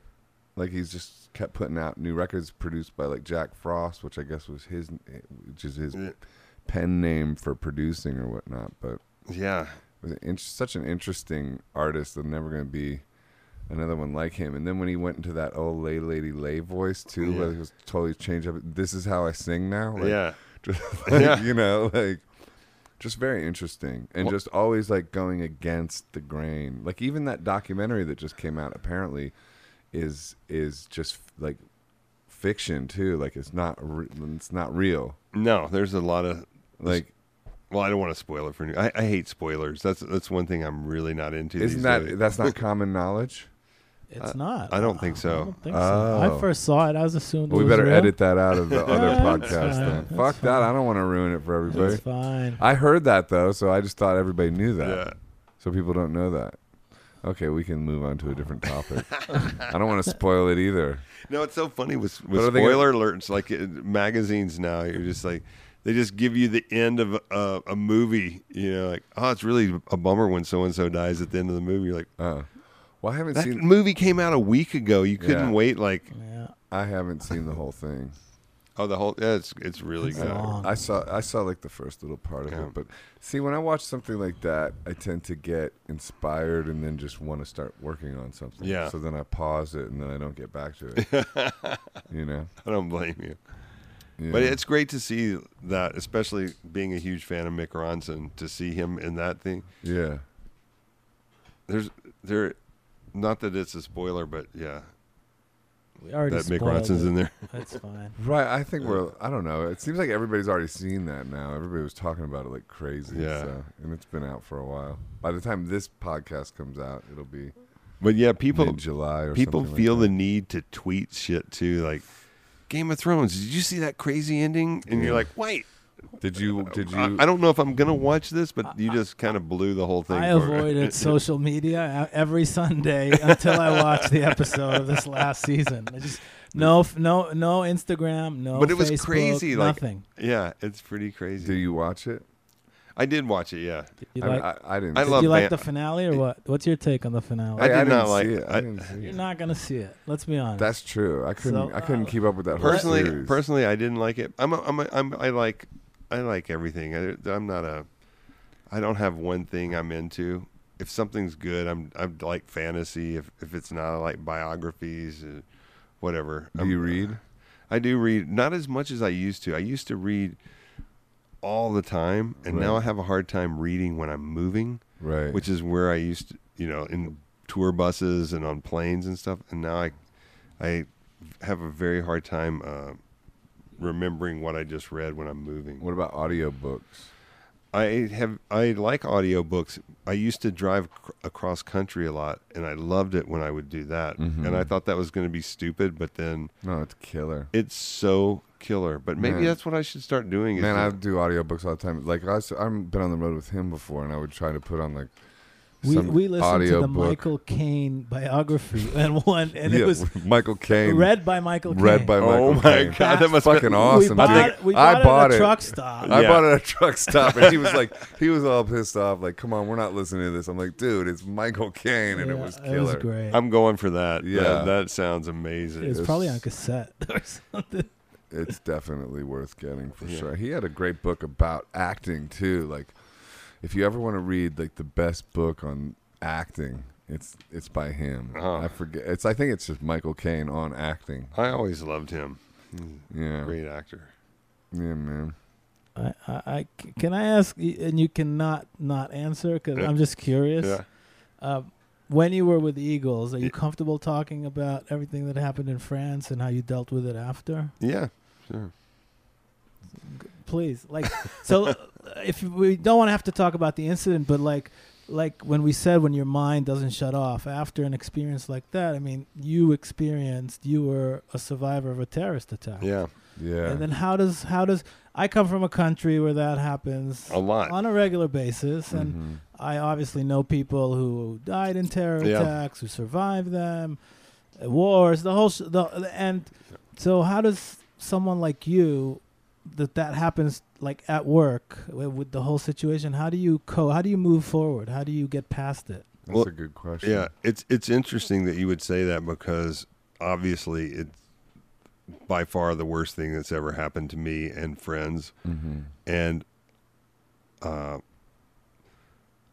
I don't really know how. I mean, I guess always still kind of dealing with it. I mean, for the first 6 months, everything was definitely iffy because I didn't know why, that happened, and so I was definitely certain noises or things would definitely Triggers. trigger things. Post-traumatic stress disorder off the chain. 100%. Oh yeah, Yeah. And, but also the one thing that I always kept in my mind is, as horrible as it was, it happens daily all over the world. Right.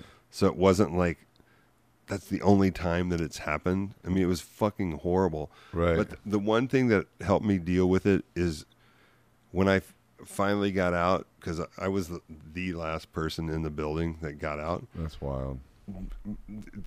Matt was out just seconds before me. He was out just a minute before.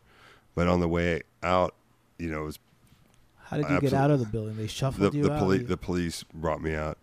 But the thing that I always kept going back to was how cool people were afterwards. Mm-hmm. Like the people that were there, it was really strange because people that were at the show were coming up and saying stuff like, "Don't hate France," Right. Don't hate Paris, Even that night, the they people were saying like that? this one guy came up and he's like, I'm so sorry. I'm like, why are you sorry? And he's like, Right. yeah, we don't want you guys to hate Paris. And I'm like, what? No, of course not. And I looked down and said, are you shot? And he goes, oh yeah. It just kind of went through That's on my crazy. side. And I'm like, yeah, I don't think I'm going to hate you or Paris or France ever, because that was just some fucked up people that, Well, for no reason really, other Yeah. than their fucked up viewpoint. I'm not, Right. and it wasn't even like they were like actually really religious in the, you know what I mean? Like Right. it wasn't like, Just more dumb than anything else. yeah, Yeah. just kind of dumb and and Yeah. deadly, Right. like just it's no different than shootings here in the U.S. Yeah. It happens, Yeah. unfortunately. But there's a sense of the event's over and whoever survived, and yeah, sadly whoever didn't. There's a camaraderie for survivors Yeah. Mhm. to group together and to you sort of become a family with everyone who was there. yeah, absolutely. I mean, I lost a lot of friends that night. A lot of Mhm. people that weren't super close, but people I'd met on many trips to Paris, and other people that were coming from other places.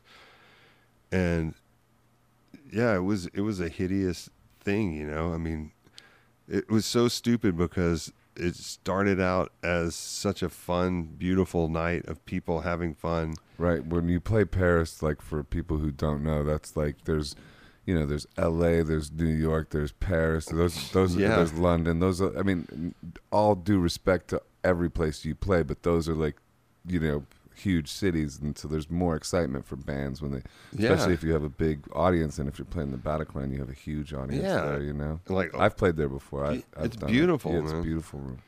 And it was a great show. We were having a great time, and Yeah. it's just sad that people feel the need to.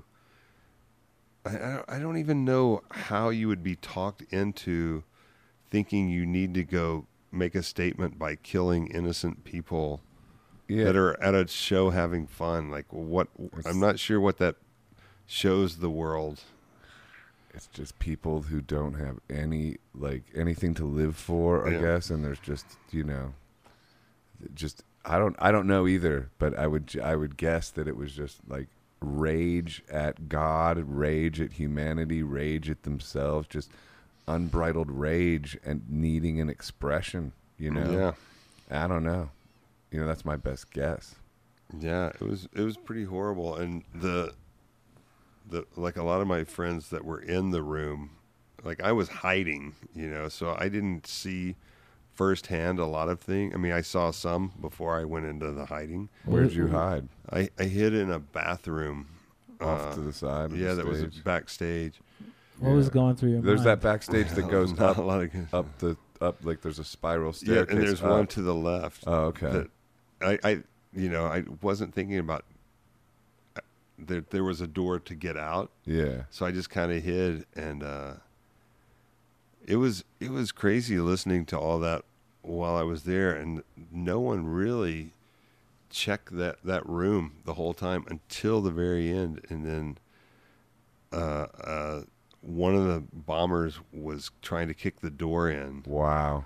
and Were you holding the door at that point? I wasn't holding the door at all. I was hiding underneath like a sink. Wow. And the police, before they shot him, they turned around the corner and he blew himself up at Holy the door. shit. When you were in the So building? there was a bomb. Oh, yeah. like right went I off didn't know right. that. Yeah. I didn't know that either.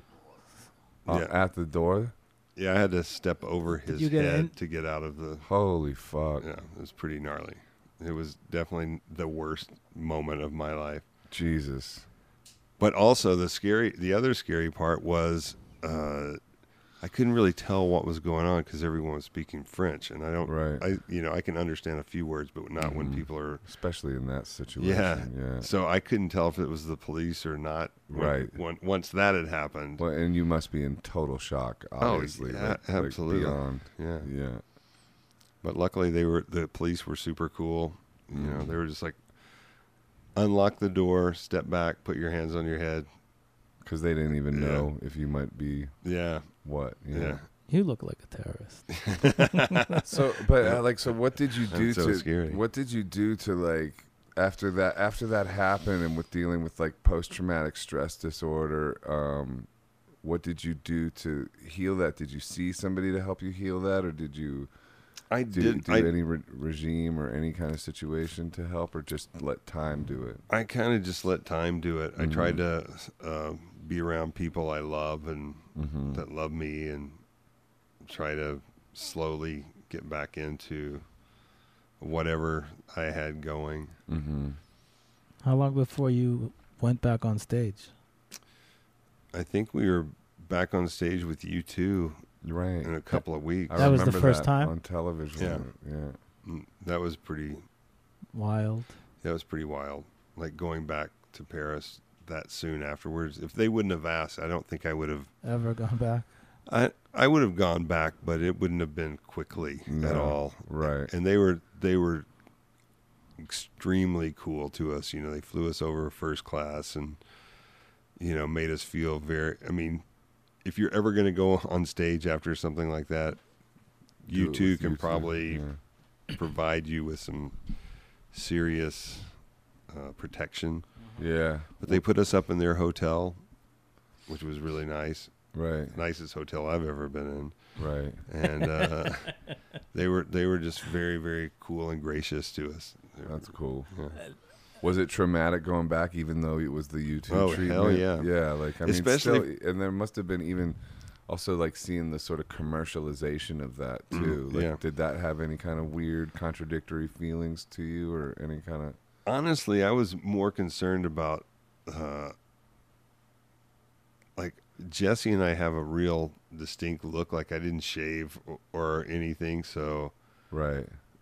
it wasn't like I could go out and just put on a baseball cap and some Right. sunglasses. And at the time, nobody still really knew what was really going on either. Like if they were targeting just us, or if it was just a thing, or nobody really knew anything about what and why.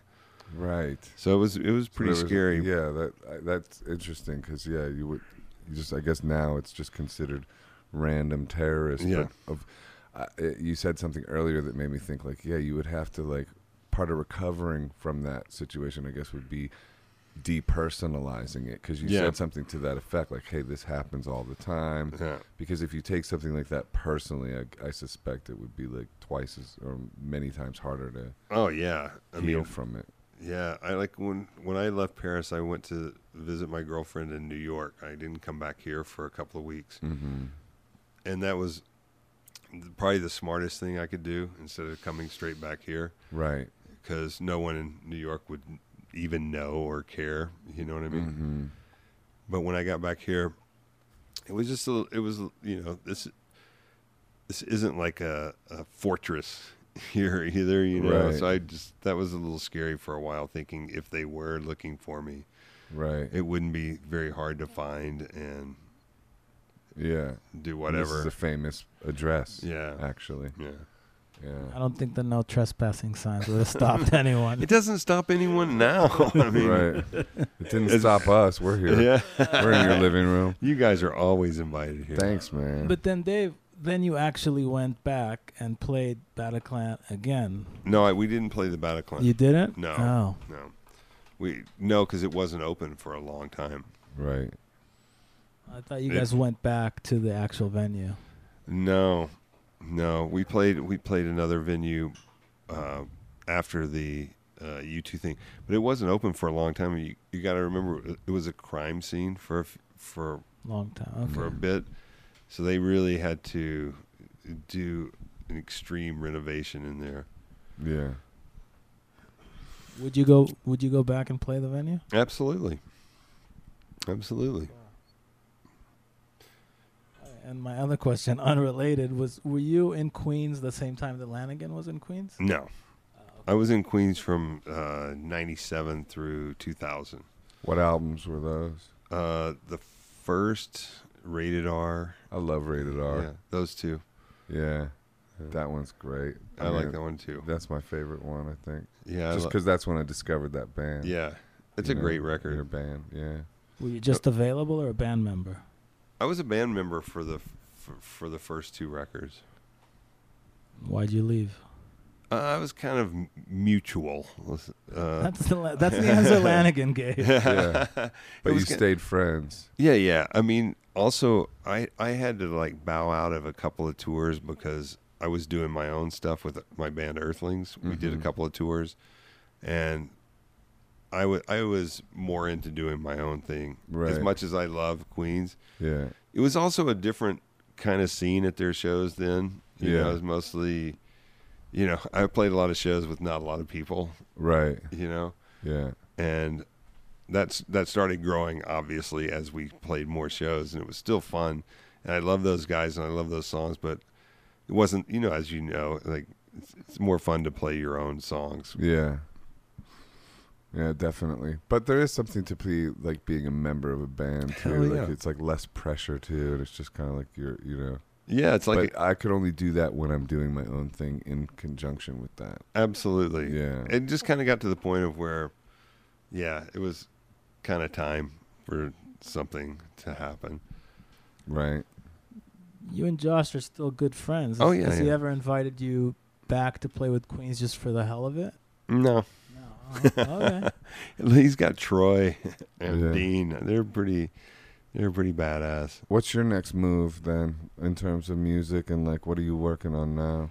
We're working on we got some cool things. We're right now, Earthlings album is about halfway done. That's cool. And so Pete Stahl, our singer, he tour manages a lot of bands. He works with a band called Rival Sons. Uh-huh. And so he's on tour a lot, and all the guys in the band all do different things.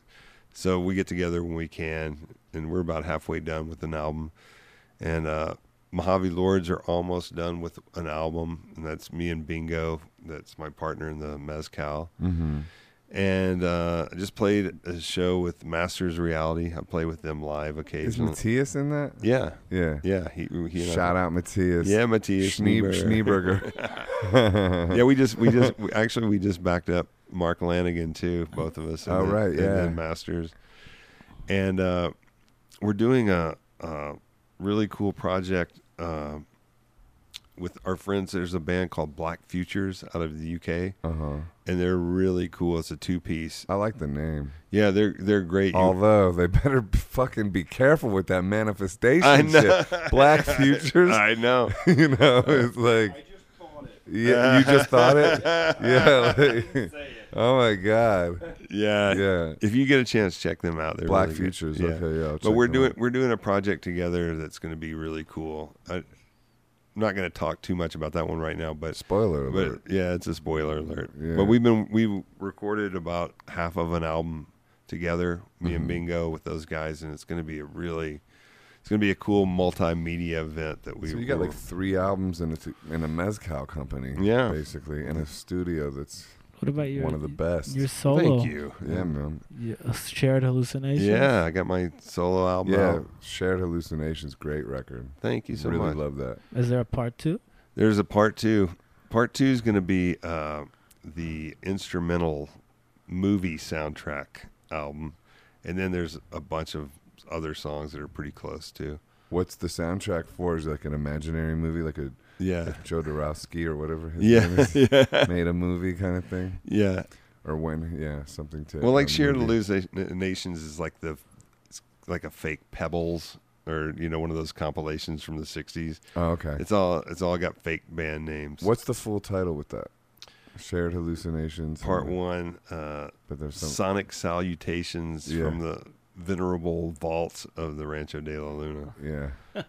I couldn't think of a longer name. Yeah, I that's kept as long. trying. I think Fiona Apple beat you on one. I think she did. Which one? I don't know the name of that. It's like a paragraph. Like a whole paragraph album title. But I should know. There's second Yeah. one? No. yeah, something like that. Or When the Pawn, I think is what it starts with. Uh, Well, dude, man, thank you for doing us. the podcast. and thanks letting- for having me. letting- I'm letting glad us that I could come get you on. guys out here. Yeah, we're happy that we got to come out here, man. We love road trips. Yeah, we got to do manifestors. It did take us 4 hours. We should, man. I Sure. think that would be a funny idea. Like, I actually think, like, it's kind of like all the best ideas comes in like a wave of sort of humor, like with, But actually, if you really think about it, if we put out like, and we could even get collaborators too and do something called manifestors. And the only thing is, it all has to be songs that are really, really positive manifestations I'm of down. beautiful realities. And think about it; it would be great for obviously us, and we would do it like for that selfish reasons. Yeah. But also, you're giving it to humanity, Yeah. and then you guys can hum along with it too and manifest some great shit too. Absolutely. So it's like, And we got Joey Castillo living across the street. Yeah. We get him to play drums, and Brian O'Connor lives next door. We get him Yeah. playing. Does Joey play in the Bronx? I think Yeah. the second single should be "I Love All This Sex I'm Having." Oh yeah, there you go. That's true love, by the way. That's true love and going somewhere. What about Yeah. no more? The best More sex money. is true I love. love this best sex. I love this true love sex I'm having. Yeah. What, more money? money song? You gotta have. How a about money yeah? song. Like I love how rich I'm getting. I love how rich I'm getting. no more money, please. Getting rich. And I'm giving a lot of it away to people that don't have any. See, And then you're more a better money comes human. my way. Right. I'm saving the world. I'm saving every day. I'm feeding the homeless. Can't believe I'm immortal now. Can't believe I'm never gonna die. Can't believe I'm in perfect health again for the 18th lifetime this lifetime. See, that's the first single right there. Right there, man. Yeah, we're on to this. And we just have it recorded. You could just use that. I love my new penthouse in New York City and driving that Lamborghini. I'm down with that. I'm not sure about the Lamborghini. I think that might. Yeah, no, I think that I'd get a lot of speeding tickets. I could've Even though picked I up would that not want to car. manifest that either. I'm not getting any speeding. I can't tickets. believe, even though I drive how fast I want, I never get a speeding ticket. Nah, I can't. I don't know. Some word that rhymes with want. But Yeah. I'm thinking of a dirty word, so I don't want to say that because Don't. don't. I'm not going to. Where can people follow you online? Oh, yeah. www.ranchodelaluna.com. www.ranchomezcal.com, How about that? www.earthlingsinfo.com. It's Earthlings with a question mark, right? That is, but not in the Not in the www. Oh, They don't okay, do right. Just for people to know. Yeah, and you on- www.mojavelords.com. Oh, sorry to interrupt. www what? Mojave Lords. Yeah. .com. And then why does the Earthlings have a question mark? Earthlings? Earthling. Because we might be aliens. Yeah, because I wanted to have a band name that included everyone, but didn't tell you where we were from. Oh, okay. That's pretty good. Yeah. I like that. At least everyone on this planet, but we all know there's more beings somewhere else. There's definitely other dimensions. What do you think about that, Ehud? But aliens?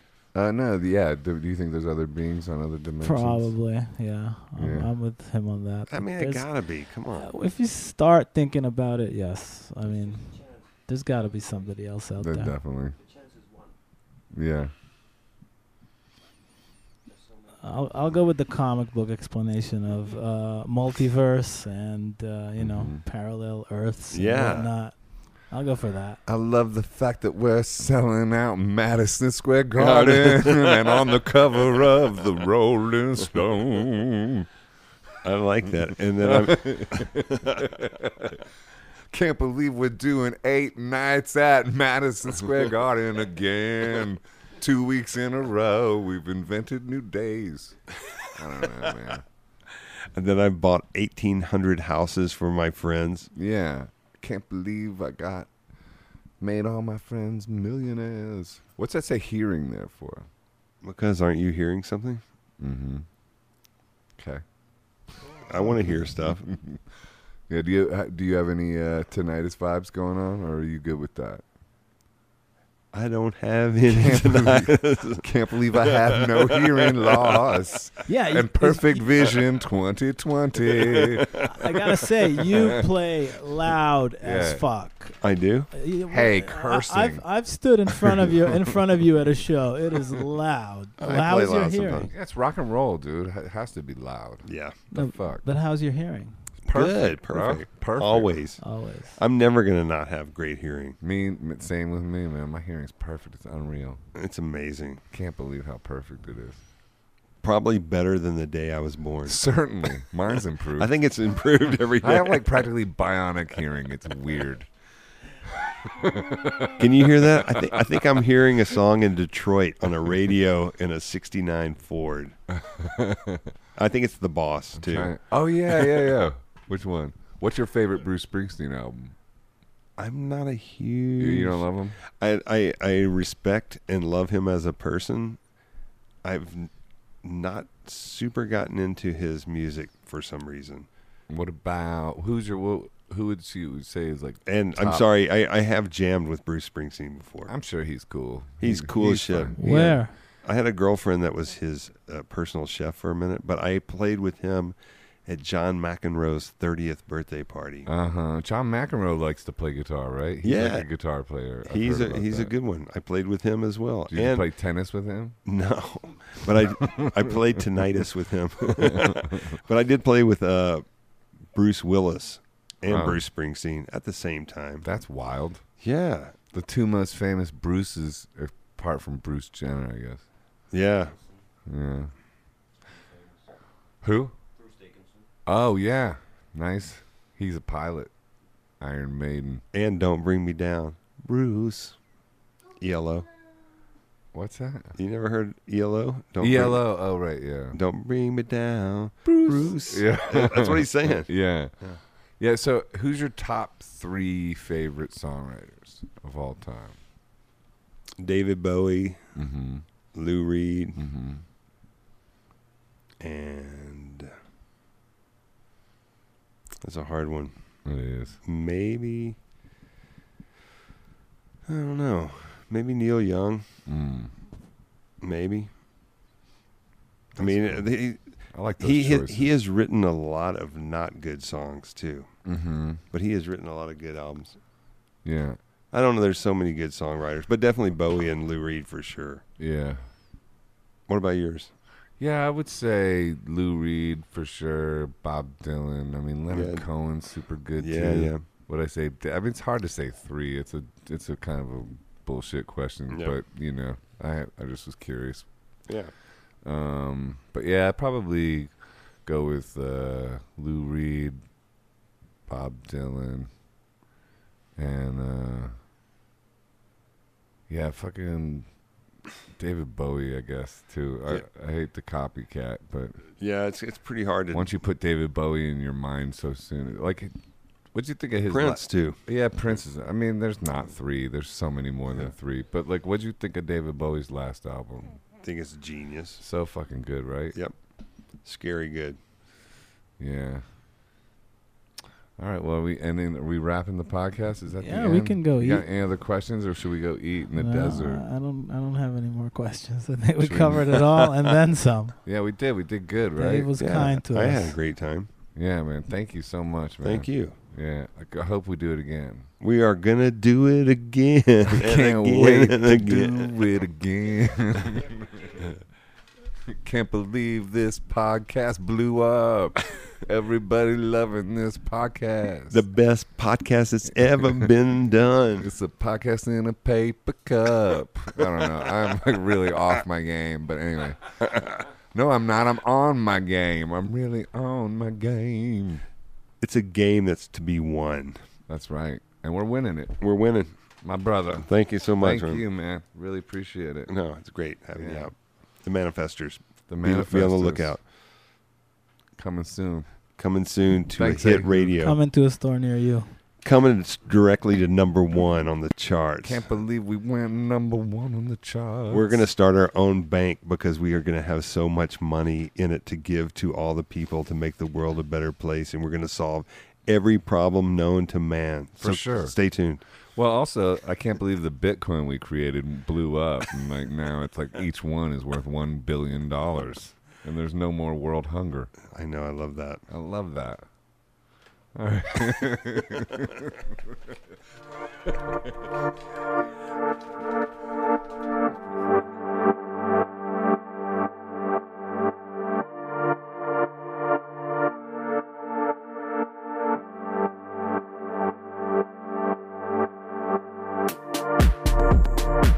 Hi, this is Joseph Arthur.